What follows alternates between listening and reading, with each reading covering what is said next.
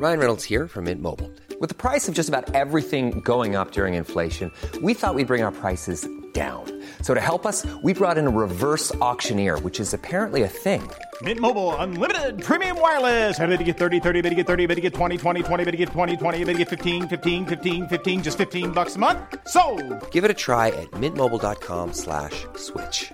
$45 up front for 3 months plus taxes and fees. Promo rate for new customers for limited time. Unlimited more than 40 gigabytes per month. Slows full terms at mintmobile.com.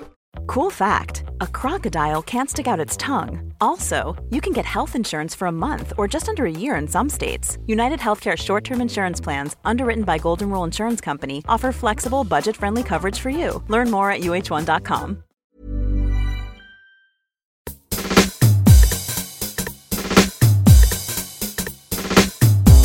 Hello, this is Eat, Sleep, Work, Repeat. Welcome to our second show. Thank you for all the feedback I got on the first one. The sound production is about 18% better on this one. Thank you for all your tweets, and please leave a review and subscribe at iTunes. Good show this week. We've got an interview this week with the author of one of the most entertaining business books of the year. And also joining me in the studio is someone I've long admired and respected, one of the most respected people in UK media. Joining me is Dara Nassaf, the MD of UK Twitter. Hello. Lovely to meet you, Dara. I know you, though. Okay. Yes, we work together, don't we? Yes, that's right, we do. But we're not going to be talking about work or anything like that. So we've got a good episode today. I guess broadly the theme of what we're going to be discussing is the interview in the second half of the show. But as you're here, Dara, I thought it'd be worth getting to know you. So talk us through you and where you've worked in the past. Okay, yeah, I mean, I've worked in this industry for 17 years, primarily in television advertising. Well, at the beginning in television advertising, and latterly 4 years at Twitter and almost 6 years at Google. What did you want to be when you grew up? Not in media, if I'm honest. I didn't know what I wanted to be. I suppose I'd had the whole footballer, fireman kind of thing. But I just wanted to really, I don't know, I quite enjoyed television, I enjoyed entertainment, but I never knew what I wanted to be. I still don't really. Did your mum even understand what you do? I think that's the curse of modern jobs, isn't it? When, at least footballer, fireman, your mums could understand the job you do. I think you make a good point there. You once said, when we were chatting, when you watch a film, you often have people who are doctors or lawyers or maybe accountants, but they never sell media, do they? I think that's it. There's certain jobs where you can be a protagonist in a film. So you know, a university lecturer, great protagonist in a film. Someone who deals with capping oil wells, great protagonist. Yeah. Someone who manages accounts queries in a credit control department, not a great protagonist. Not great protagonist, more of a joke figure probably. Yeah, to be true, yeah, the job isn't the main part. Yeah, so my mum, I mean, she understands the industry, so tech she gets, and she's heard of the brand, so she's very proud there, but probably couldn't explain what my primary focus is. And what was your worst? So, our aim in this podcast is to talk about happiness at work and work culture. What was the worst work experience that you've had? Yes, I've been very lucky. Good work at good companies, haven't you? Yeah, I've been very lucky since graduating for working for good companies. But I did some temp work, and when I was at university and after university, and I worked for a telecom. You know, with temp work, you go to a temp agency and they tell you what to do. You don't have any choice. All you say is, how much do I get an hour? And I think at the time it was like £4 or £4.50 or something. And I worked for a telecommunications company. I thought, that's what does that good. even mean? Exactly. I thought, that's good, isn't it? It's tech or something. But it was, they hired lines from the British Telecom and they sold them to old people for cheaper than British Telecom paid at the beginning, and then they ramped the prices up. Oh, right. And my job was credit control. So I had to phone 85-year-old people and say, why haven't you paid? And then try to threaten them for money. That was a pretty bad job. How long did you do that? 2 hours. So, yeah. How many people did you menace? Well, none, actually. So, okay. That's not true. I got the list, and the woman who worked there said, you just have to phone this people up in this order. I'd phone them up. And I realised, obviously you don't know their age. You just get a list of people with a name. All of them were old. Right. I mean, you could tell straight away. So I sat next to the sales team who were selling these things, and I said, weird, isn't it? All the people, like the first 10 people I phoned are old. And he looked at me and went, they're all old. All our leads are old because old people buy this. They believe what you say. Right. And then I left. Wow. Well, I actually said to the bloke when I was leaving that it was morally corrupt, and I left. That's it. I mean, Then I was noble really- of you leaving, but I was what a really grim scared. perspective I on the know. world. I mean, that was noble that I left, but then I spent the next day worrying about what my mum would say. Right, yeah. She was all right about it, to be fair. My worst job, I used to dress up as Mr. Wimpy. I mean, it wasn't That's my worst an amazing job. I That's used better to- than your job I now. used to dress up as Mr. Wimpy, but when Wimpy was sort of still like Burger King, I was 5'2" till I was about 17, and one of the cushiest jobs was that you would don this fiberglass costume and go out onto the streets of Birmingham, stand next to someone handing out vouchers that said you could get a £quarter for Did £1. anyone hit you? No, but routinely Birmingham City fans used to roll Mr. Wimpy, who had a broad-brimmed hat. They'd roll him down Corporation Street. And there was basically only about 3 people who could fit into the Mr. Wimpy costume, me and 2 young Asian girls. Right. And quite often you'd see a young teenager coming into the building crying because Right. Mr. Wimpy had been manhandled in some way. My one's worse. My job is worse. I think yours is just it shows the dark side of Britain. Yeah. Oh, maybe not Britain, of the world, maybe. I mean, I assume that happens everywhere. You know, a friend of mine worked again for a company, and he said as well, when you're doing cold calling, you have likelihood of people, you profile people likely to buy. And those people are older or people they profile as less educated, which is exploitation, really. Yeah. But you've worked at some nice companies along the way. Lovely. But have they always been... I'm just interested... The thing I'm interested in is it's not necessarily the companies with the most resource that are the most happy. Is there anything that you think successful businesses do well on culture? Or when were the times that you were happiest? More than the companies, for me, it's like 97% the people. So you can be at a brilliant company that has great culture, that pays you well, that great benefits, but if you work with people that don't set the right tone, that defines it for me. So very small companies that aren't well heard might have a great culture. I mean, I do have to say the word culture is a difficult one for me because I don't think there's a specific definition to it. You know, when you talk about it's very intangible, and I think if you said to someone, Google, for example, is said to have a fantastic culture, and it does. But I think a lot of people perceive that with the benefits that come with the culture. Right. Whereas I have a friend who works for a insurance loss assessor, which isn't a great necessarily industry, but he loves working there because the boss makes sure they have fun, they can go early on a certain day, they've got flexible working, they can buy extra holiday days, stuff that actually means a lot to them. And because of that, they're like a family. So I think it's really defined by the people, the experience, how the leadership act or react. Because benefits, I think, have got nothing to do with culture. They don't, but I think if you say we're someone with a good culture, sometimes people think, how well do companies pay? Or what's their pension? Or how many holiday days? And that's more of a package, I think. It's just an interesting thing that quite often when you look at what the best places to work, they'll often give this laundry list of the things they provide. That's right. And quite often there doesn't seem to be a connection between it. I've worked at some places where they gave you absolutely nothing, you know. They wouldn't even refund your bus fare to go and visit somewhere. Yeah. But they've been heroically fantastic places to work. Don't get me wrong. Like, I mean, Google, I was very lucky to work there. I loved it. Absolutely loved it. But my happiness was defined by the people I worked with. Right. Or my lack of happiness was defined by the people I worked with, not by the broader company or Mountain View where their headquarters are or how lovely the lunch is. Of course that helps. Of course we're very privileged. Did you ever go to Mountain View? Yes. Can you see mountains? I presume when that name conjures, is it an alpine retreat? I mean, to be fair, it's interesting that no one's ever thought of that. Yeah, I think there are mountains there. It's a pretty big claim, though, isn't it? When you're building a complex to say Mountain View, I'm immediately thinking... Yeah, it's a good point. It's in the midst of the Swiss Alps. I could have been in Croydon, to be fair. Okay. I was in a training room. Right, a business park. Literally that. But the company owns the whole town. I mean, you know, it's a pre-existing town they've taken over. Right. Basically. Let's kick on and play the interview, and then we'll come back and chat. So today's interview is with Dan Lyons. Dan Lyons has written probably the most entertaining business book of the year, Disrupted My Misadventure in the Startup Bubble.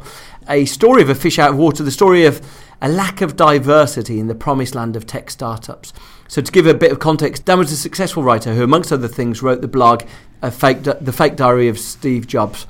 and his book tells the story of someone who didn't fit. It's a darkly amusing book, made more alarming by the fact it's true, and very relatable. He lifts the lid on the dystopian elements of the 21st century working culture. It ends with his pursuit by hackers trying to break into his personal affairs. Brilliant insight, strongly recommended. I Met Dan, who now has spent his time as a journalist and a screenwriter on the HBO comedy Silicon Valley, sitting next to former Twitter CEO Dick Costolo, by the way. I met Dan on his recent visit to London.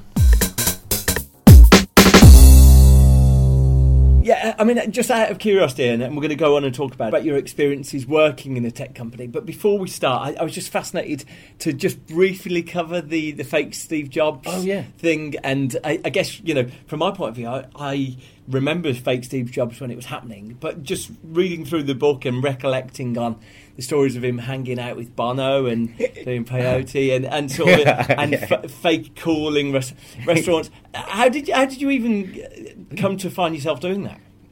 I very much by accident.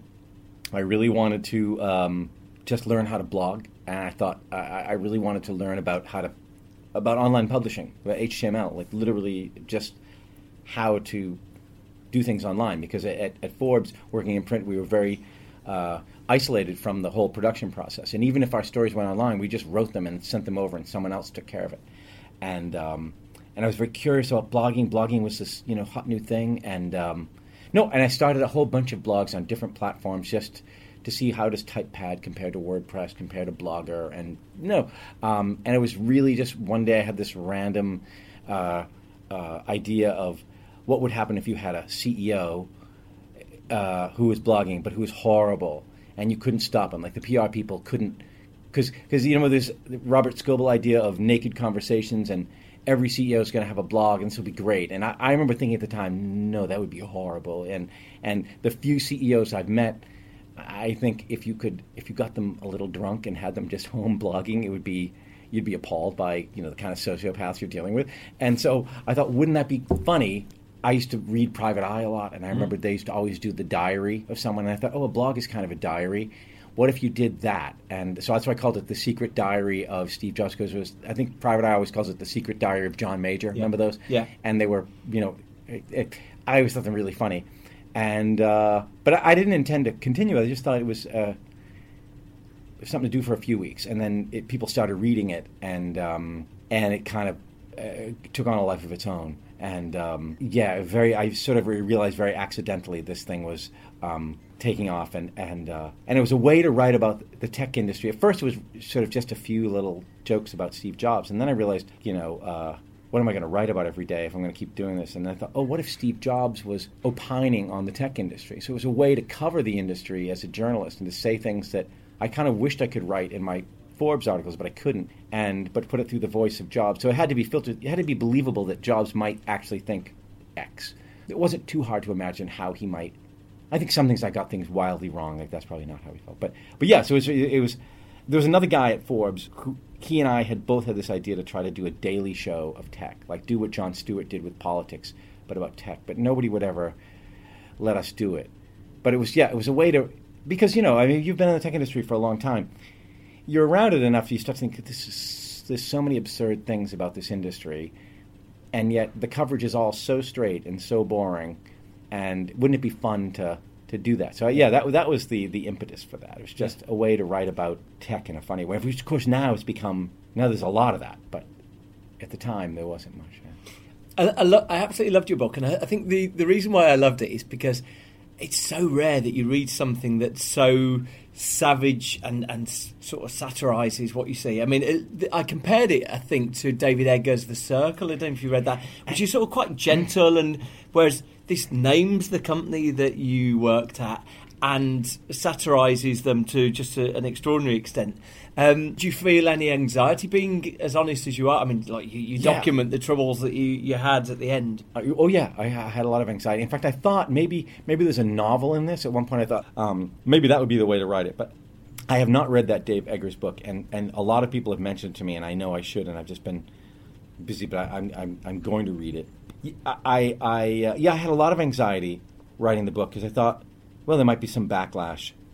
obviously there was. I mean, I ended up getting hacked, and I don't even know what happened because the company won't say. But there was this FBI investigation. It got all very scary for a while. In the end, I kind of felt it worked better being a real story about being a nonfiction book. It actually worked being, using my name and saying this is really what I went through. And so do you want to describe sort of briefly your experience? So for anyone who's not read it, the experience of a writer, sort of a career in writing in publications like Newsweek, and you find yourself in a tech, an East Coast, but a tech startup. So and I was a tech journalist for a long time, and the thing that sort of forced my hand is I got laid off at Newsweek, and so found myself trying to either find another journalism job or maybe cross over and work in tech, which is something I had thought about for a long time while I was covering tech. And I think a lot of people who cover technology companies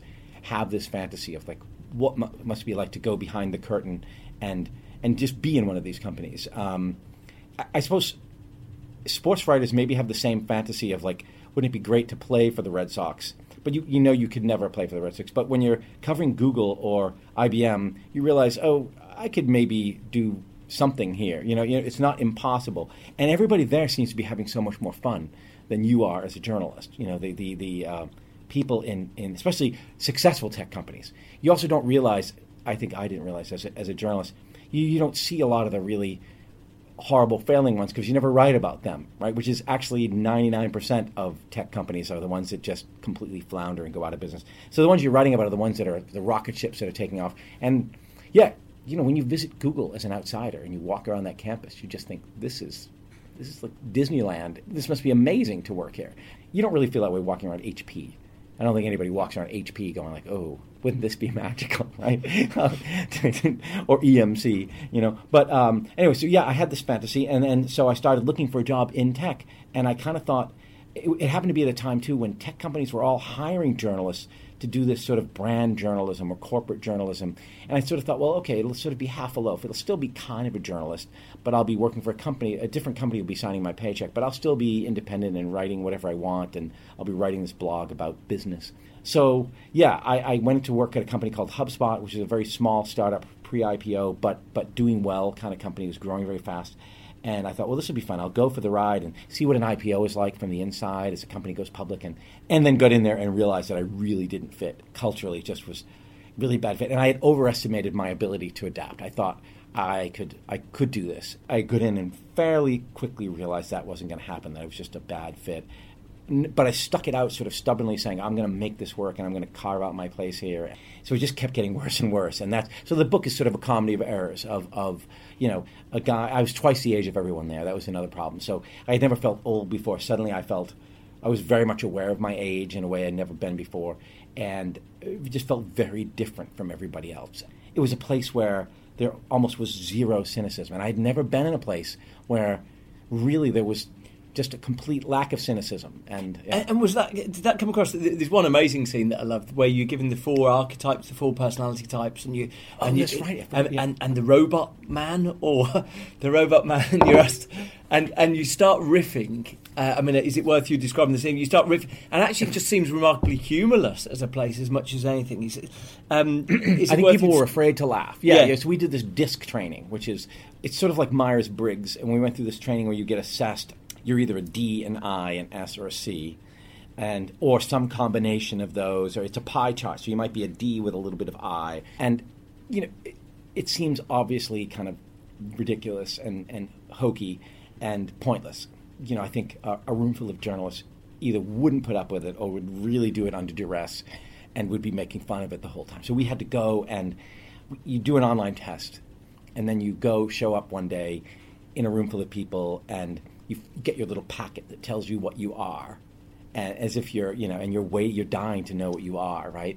And we had to guess what we thought we were, and then open our packet and are you, and then we had to watch these videos of different personality types and see which to learn like this. So the basic premise was a D and a C might not relate very well. So it's if I know you're a C and I'm a D, then we should each know what each other's are. So then I know how to talk to you and you know how to talk to me. And there was one type, I can't remember what it was, that was essentially, the robot man who would just do exactly what they were told, nothing more, nothing less, and so in the corporate videos. They made these videos of these people talking, and they were actors, so really bad actors with a really bad script reading. And this guy gave this thing about, I do exactly what I'm told. And if you said to him, "Where's that report?"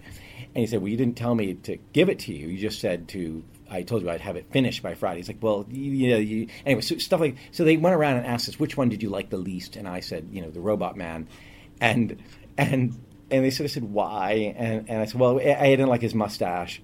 And then nobody laughed, right? And it's like, it's just the way he looked. And maybe it's not really the type, maybe it's the actor they hired, and still nobody laughed. And then it kind of went on this rant. I said, actually, I think if I had to work with him, I think I want to strangle him. I think I would literally put my hands around his throat. Like, how did you end up in this company? How did this company hire a robot? And, this is a startup. And the woman got more and more ill at ease, the woman running the training, and said, "Well, I think I know what you mean. You mean that you would be frustrated and it would be difficult for you to talk to him, wouldn't it?" And I said, No. I mean literally, I would strangle him. I think I really would kill him with my bare hands." And still nobody laughed, and everybody kind of looked around like, "Oh, there's a crazy man in the room." And then she said, "Well, some people in this room are C types or whatever they are, and you're not going to strangle any of us, are you? Ha ha ha." And I was like, "No, of course I'm not going to strangle you, And then there was just this awkward silence, and it just got very uncomfortable. And finally, it was over. And I sort of apologized afterwards, but they were kind of mad that I had sort of made fun of the whole thing. But yeah, that was a moment when I realized I was not in Kansas anymore. Right, I was not really where I belonged. And is your feeling overall then? So, is your feeling that the experience you have was an environment that didn't want diversity, and they talked about diversity, or is that because they perceive their success comes from the way they've done things to date? Yeah. What was your final? I mean, it's sort of stories of people doing push-ups in meeting rooms, and this sort of locker room bro culture.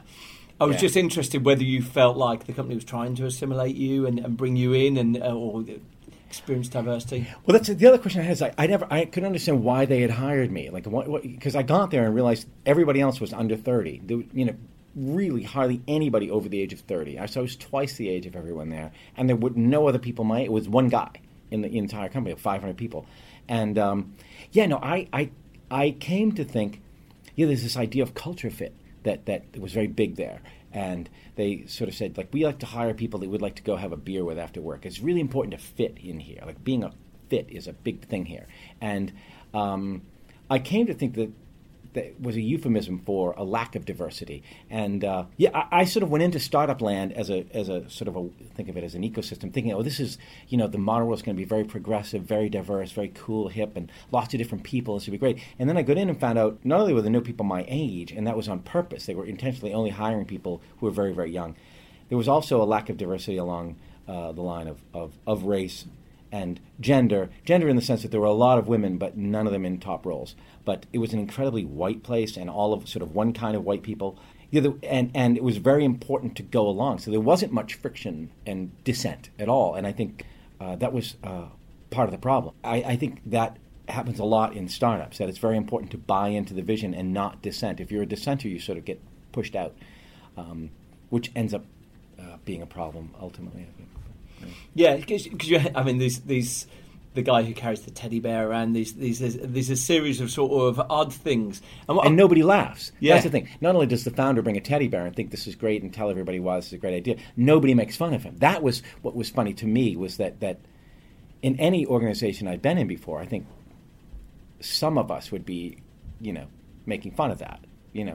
Is that a time change, as because British businesses, I think, have humour appears to be part of the workplace, whereas the painting you create here is that a lot of really junior people who sort of first jobbers quite often, someone's your manager after they've, you ask what their last job was, and that people are baffled because it's only college. But that lack of humour just seems to be an extraordinary thing. I mean, what are the cultures that you've enjoyed working in? What's the difference? Well, I think partly it's an American thing, right? I think, honestly, I my best friend back home in the States is an English guy, and I spent enough time here and in Ireland that, I think people here have... I don't think I just have a hard time imagining that any of this could happen in England, because I think, I mean, if you look at English comedies and TV shows, I mean, there's just a much deeper level of cynicism here and piss taking, right? Than there is in the city. I think that level of earnestness and lack of cynicism is a uniquely American thing. Maybe not, but I think it is. And I was always in newsrooms, which are very, very cynical places. Even, I mean, to the extent that we're journalists are very cynical about the outside world. We have to be. You sort of anything any PR person says to you, you immediately think is a lie, right? Or any corporate person says you immediately think is, or you start trying to poke holes in it. But even in our own company, like we would at Newsweek, we were in a death spiral, right? And we'd have these meetings where they just laid off half the staff, and then the remainder of the staff would get together, and the boss would get up and say, "Look, things are great. We did just cut half the staff. There might be another cut, but it won't be more than 15%.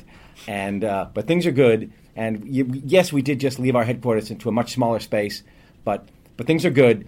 And we'd all sit there and kind of nod our heads, and then go out and say, well, that was bullshit, right? That was, I mean, but we knew that guy had to get up and say that. Yeah. He, or this woman had to get up and say that and rally the troops.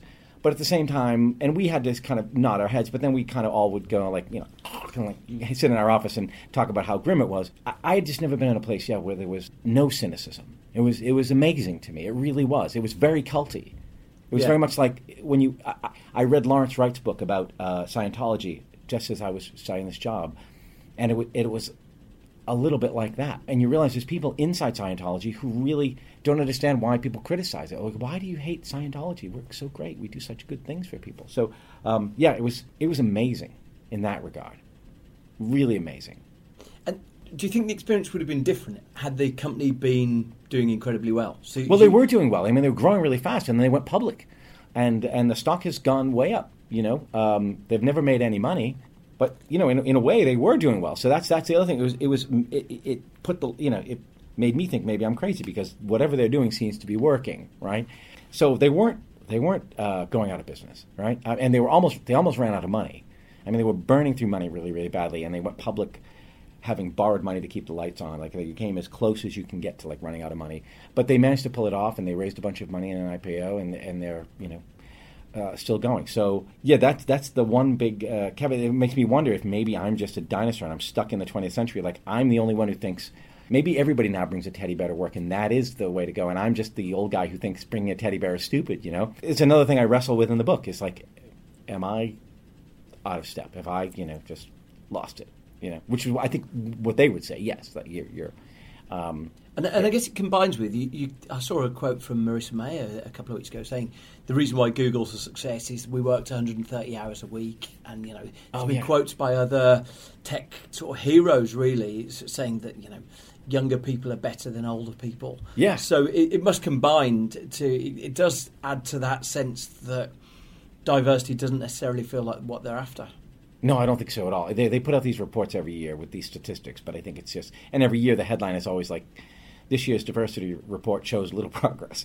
But yeah, no, I think the VCs especially would love it if all of you young 23-year-olds would come in here and work 130 hours a week for us. That would be great. Please do that, right? And there's a reason for that, and they get rich. Maybe there's something to that. I mean, I'm not sure if Marissa. Well, I wouldn't argue with her. I mean, I think she knows what made Google great. But it's just hard to see that accommodating a family, or hard to see it accommodating living remotely, where you've got to travel home. Right. I mean, that is the and I've heard people say that they sort of women who can't get hired because they say, well, I mean, it's funny. We look back on the old days of like the Mad Men era when women couldn't get hired because they're like, well, you might get pregnant, or if you get married, or we won't hire married women, and we sort of scoff at that as being an old-fashioned way. But it happens today where women are kind of told, like, if you have a kid, don't come back, or if you're pregnant, you get fired, or women don't get jobs because they're afraid they're going to want to have kids, right? And I think that kind of retrograde thinking still applies in Silicon Valley.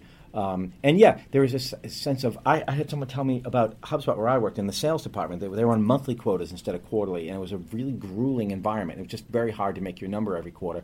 And a woman said to me, that's why look around. There's no one here that has kids. You can't, first of all, nobody can survive this very long. You do it for a few years and you're burnt out. But you can't have a family and do this job at the same time.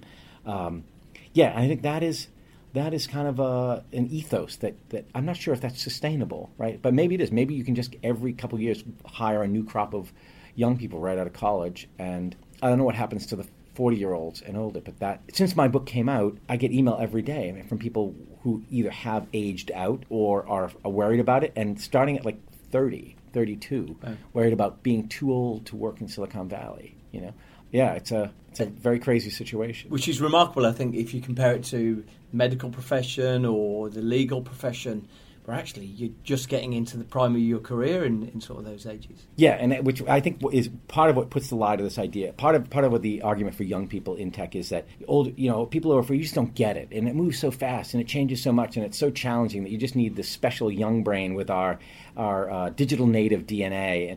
But for example, my sister-in-law is a surgeon at Stanford, and she's early 40, but really didn't begin her career because there's so much training. She's a colorectal surgeon, so she had to do specialized fellowships and trainings. So it was like her late 30s, really, before she began really practicing. I mean, she operates very complicated robotic surgery devices and that require constant learning. And the work she does is both physically and intellectually very, very rigorous work and dynamic because the science continues to evolve. I mean, nobody says to her, "Whoa, geez, I don't know, 43, clock's ticking, man, really, we got to give this job to a 23-year-old because you just don't have the intellectual thing." So, yeah, in most fields, I think it's ridiculous to think that people over 40 can't do it. But, yeah, I think that's a fake argument. It's just it's cheap labor. Part of it is you can hire young people and work them really hard, and they don't have any life outside of this place. So they don't have any expectations of having any time off, yeah. Ever catch yourself eating the same flavorless dinner 3 days in a row? Dreaming of something better? Well, HelloFresh is your guilt-free dream come true, baby. It's me, Keke Palmer. Let's wake up those taste buds with hot, juicy pecan-crusted chicken or garlic butter shrimp scampi. Hello Fresh. Stop dreaming of all the delicious possibilities and dig in at HelloFresh.com. Let's get this dinner party started. Burrow's furniture is built for the way you live. From ensuring easy assembly and disassembly to honoring highly requested new colors for their award-winning seating, they always have their customers in mind. Their modular seating is made out of durable materials to last and grow with you. And with Burrow, you always get fast, free shipping. Get up to 60% off during Burrow's Memorial Day sale at burrow.com/ACAST. That's burrow.com/ACAST. burrow.com/ACAST. A lot can happen in 3 years, like a chatbot may be your new best friend. But what won't change? Needing health insurance. United Healthcare Tri-Term Medical Plans, underwritten by Golden Rule Insurance Company, offer flexible, budget-friendly coverage that lasts nearly 3 years in some states. Learn more at uh1.com.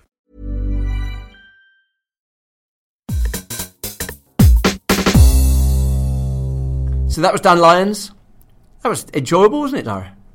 Yeah, it's very, very funny. That book is an extraordinary read, partly because, normally when you read something like that, someone would, as we said there, would hide the company and would anonymise it. And actually, he names all the people at the very back of the book, the people he anonymised in the process. But it's just so brutally honest. One of the things that I found really compelling was the fact that he felt twice as old as the average person. So on the subject of diversity, worth saying, so your name, Dara, is that Irish? You know full well it isn't. I was born in Iran, pre-revolution. Okay. In the 70s, yeah. So I'm a full-blooded Iranian. Both my parents are Iranian. Okay, so you came to Britain in the 1980. So I lived in London. I've heard of it. I lived in the town called London in 1980 for 6 months before moving to Buckinghamshire. Okay, so what was it like as an Iranian boy growing up in Bucks? It's funny because I've thought about this a lot post-Brexit, funny enough, because I moved to Marlow in Buckinghamshire when I was 5. And as I say, I'd been in the UK 6 or 7 months. When I arrived in the UK, I couldn't speak any English. So I just watched a lot of TV. And my parents spoke to me only in English to try to teach me. So when I joined my new school in Marlow, my parents were a bit worried that I'd be behind. So they saw the headmaster And the headmaster, he said, look, if he needs lessons or he needs tuition, or if we can help him in any way, let us know. And he went, right, we're all over it, we'll check it. And then a week later, the headmaster called my parents back and said, look, Mr. and Mrs. Sasser, you've got nothing to worry about. His English is amongst the best in the class, because I'd been to school in London for a little while. And they were relieved, and whilst they were leaving, the headmaster kind of gave a little chuckle and said, look, don't worry. We've got experience of working with foreign children. We have another foreign boy. And my mother said, all right, where's he from? And the headmaster said, Wales. So that's a true story. But I think that was funny. But what that makes it sound like is that I could have been in for a rough ride. However, the one thing I'd say is I was celebrated for being different. So, and I remember this very fondly. And my parents talk about it. They'd come to sports day. And because I was the only person, probably not from Buckinghamshire, let alone another country or Wales or whatever, when I was in sports day, everyone would cheer for me. And the Welsh lad? I can't remember. He's rubbish, I think. Who cares? Stop focusing on him. So I can't remember the Welsh lad. But that was really... I always made to feel so welcome. And actually, that's what saddened me in the Brexit thing. And I didn't really think about it until after the vote.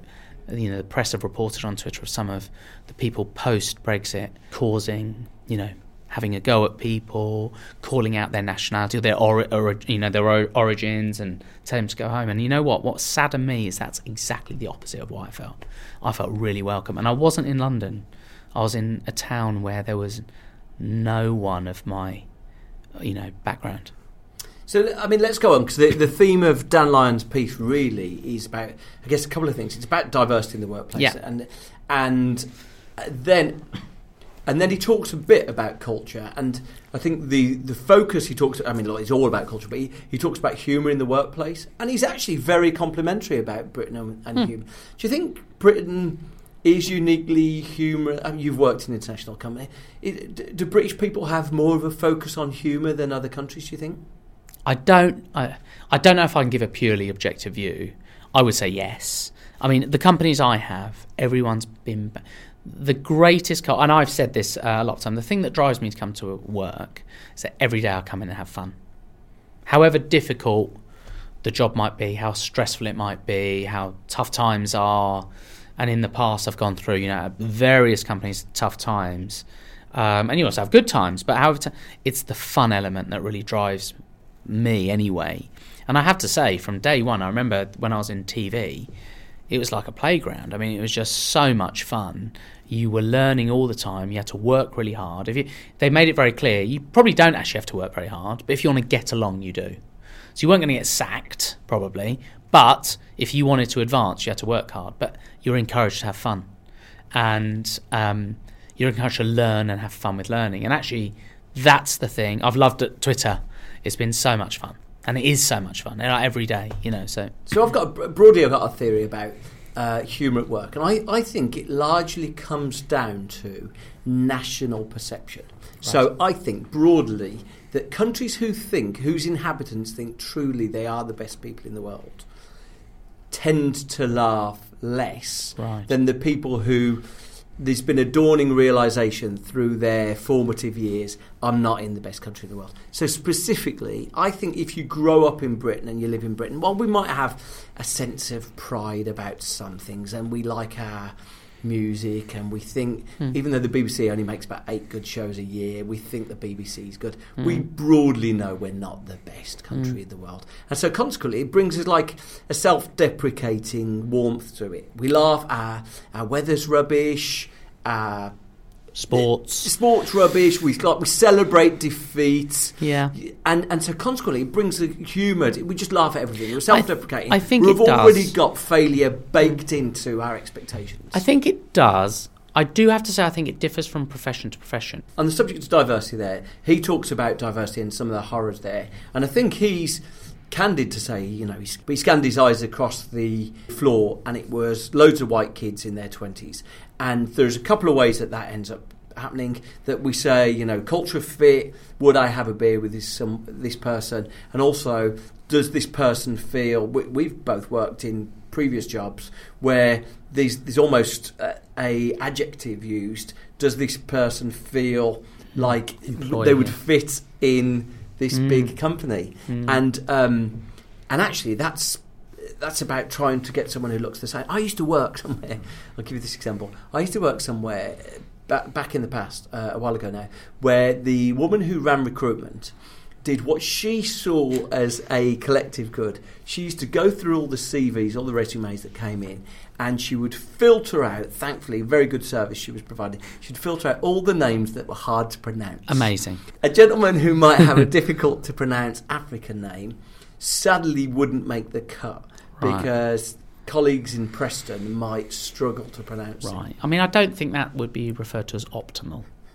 I mean, if I, in my opinion, anyway. Not best practice. No, definitely not best practice. No, I think the other thing about everyone having the same, being young and white or whatever, like like Dan said, I think another thing that's come to light, tech company use referrals as their main way of recruitment, which is actually it makes sense, right? Because why hire an agent at a lot of money to do this? And you need people in. A lot of tech companies used to hire people quickly. So if you know someone, Bruce, why don't you just get them in? And actually, there's a lot of work being done. Is typically you hang around with people who are like you.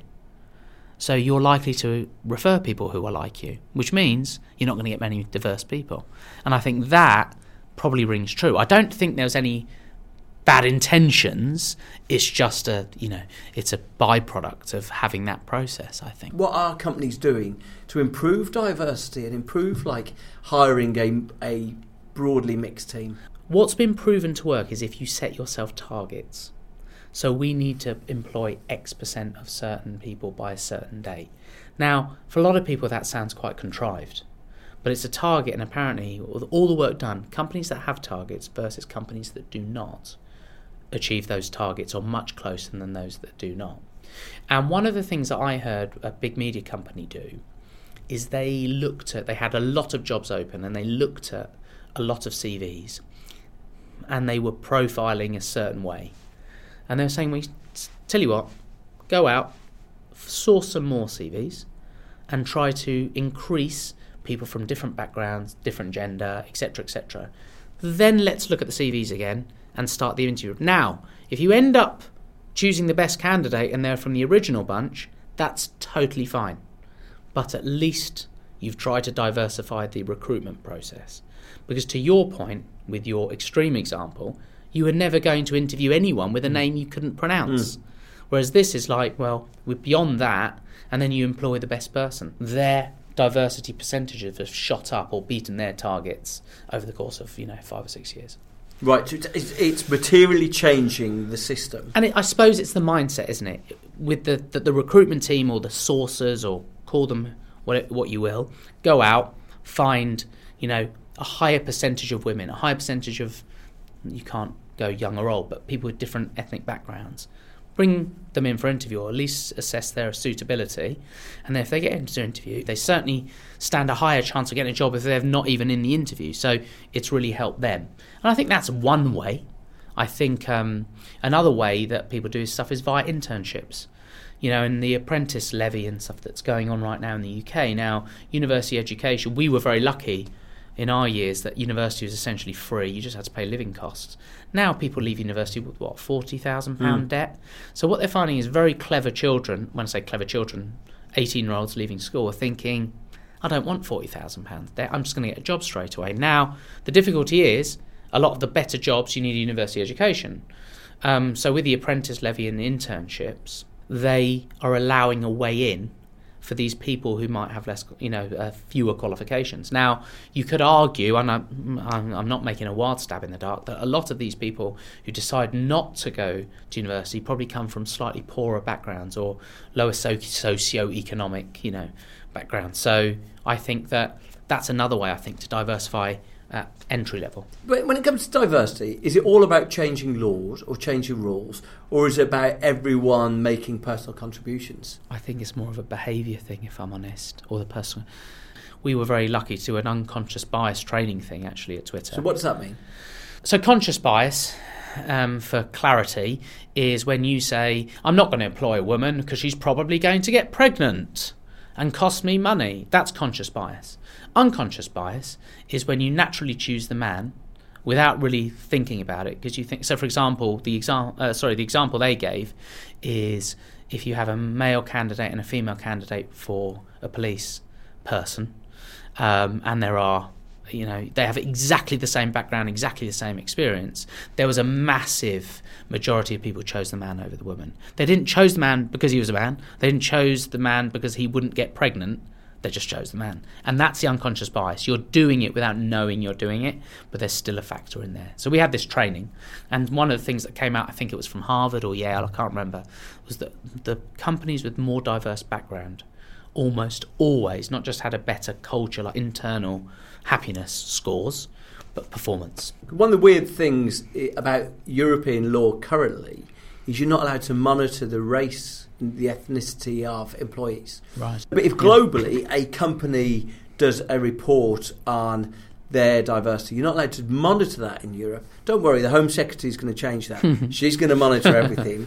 But you're not allowed to monitor it. So you've got this weird thing where diversity is, certainly in Britain, if not in mainland Europe, more high profile than ever. But you can't even say whether you're doing a good job of it. Yeah, I mean, that's not good, is it? I didn't know that, to be honest with you. Because Dan Lyons, just to finish on Dan, he sort of paints a pretty pessimistic vision of work, doesn't he? Sort of, or it's a dystopian view of the world, and that you combine that with the fact that most people's jobs now is a lot of email and sort of managing stress to some extent.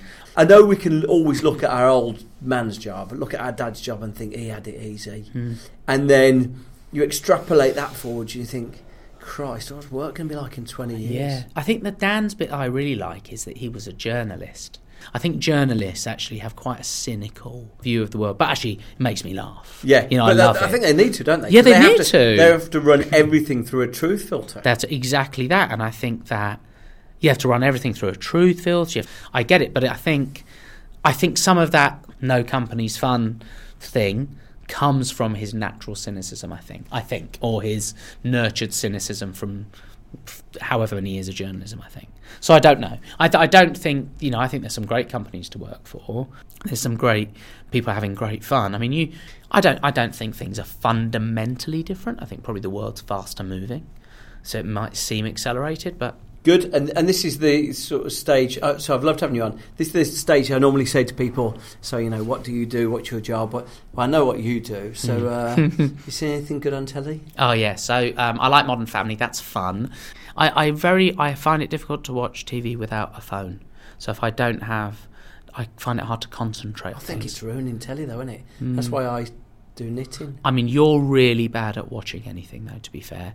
The Affair's good, isn't it? Yeah, it's good. Podcasts I listen to. You know what? That's become... That's where my comedy massive, because I commute the Ramesh one, he's obviously Ramesh, amazing. Hip Hop Saved My Life. Adam Buxton podcast, so funny. Right. The Comedian's Comedian. I love the Mike Skinner and Merkage Day. Yeah, you said audiobooks as well. Yeah. Amazing. So we've listened to the Partridge. Alan Partridge audiobooks is incredible. Good. Thank you for staying after work and chatting to me, Darren. It's absolutely fun. It's been absolutely amazing. Thank you so much. I've enjoyed meeting you on the 6th floor meeting rooms. Thank you. Next time on Eat, Sleep, Work, Repeat, we've got the Professor of Economics, Professor Richard Layard. Do hope you'll join for that one. Please subscribe, tweet me your feedback. See you next time.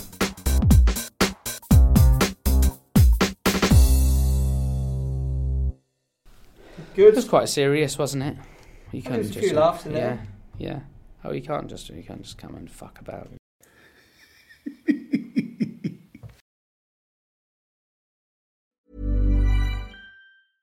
Imagine the softest sheets you've ever felt. Now imagine them getting even softer over time. That's what you'll feel with Boll & Branch's organic cotton sheets. In a recent customer survey, 96% replied that Boll & Branch sheets get softer with every wash. Start getting your best night's sleep in these sheets that get softer and softer for years to come. Try their sheets with a 30-night guarantee. Plus, get 15% off your first order at bollandbranch.com. Code BUTTERY. Exclusions apply. See site for details. Even when we're on a budget, we still deserve nice things. Quince is a place to scoop up stunning high-end goods for 50 to 80% less than similar brands.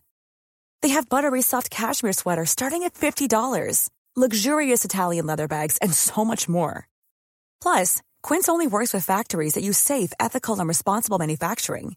Get the high-end goods you'll love without the high price tag with Quince. Go to quince.com/style for free shipping and 365-day returns. Planning for your next trip?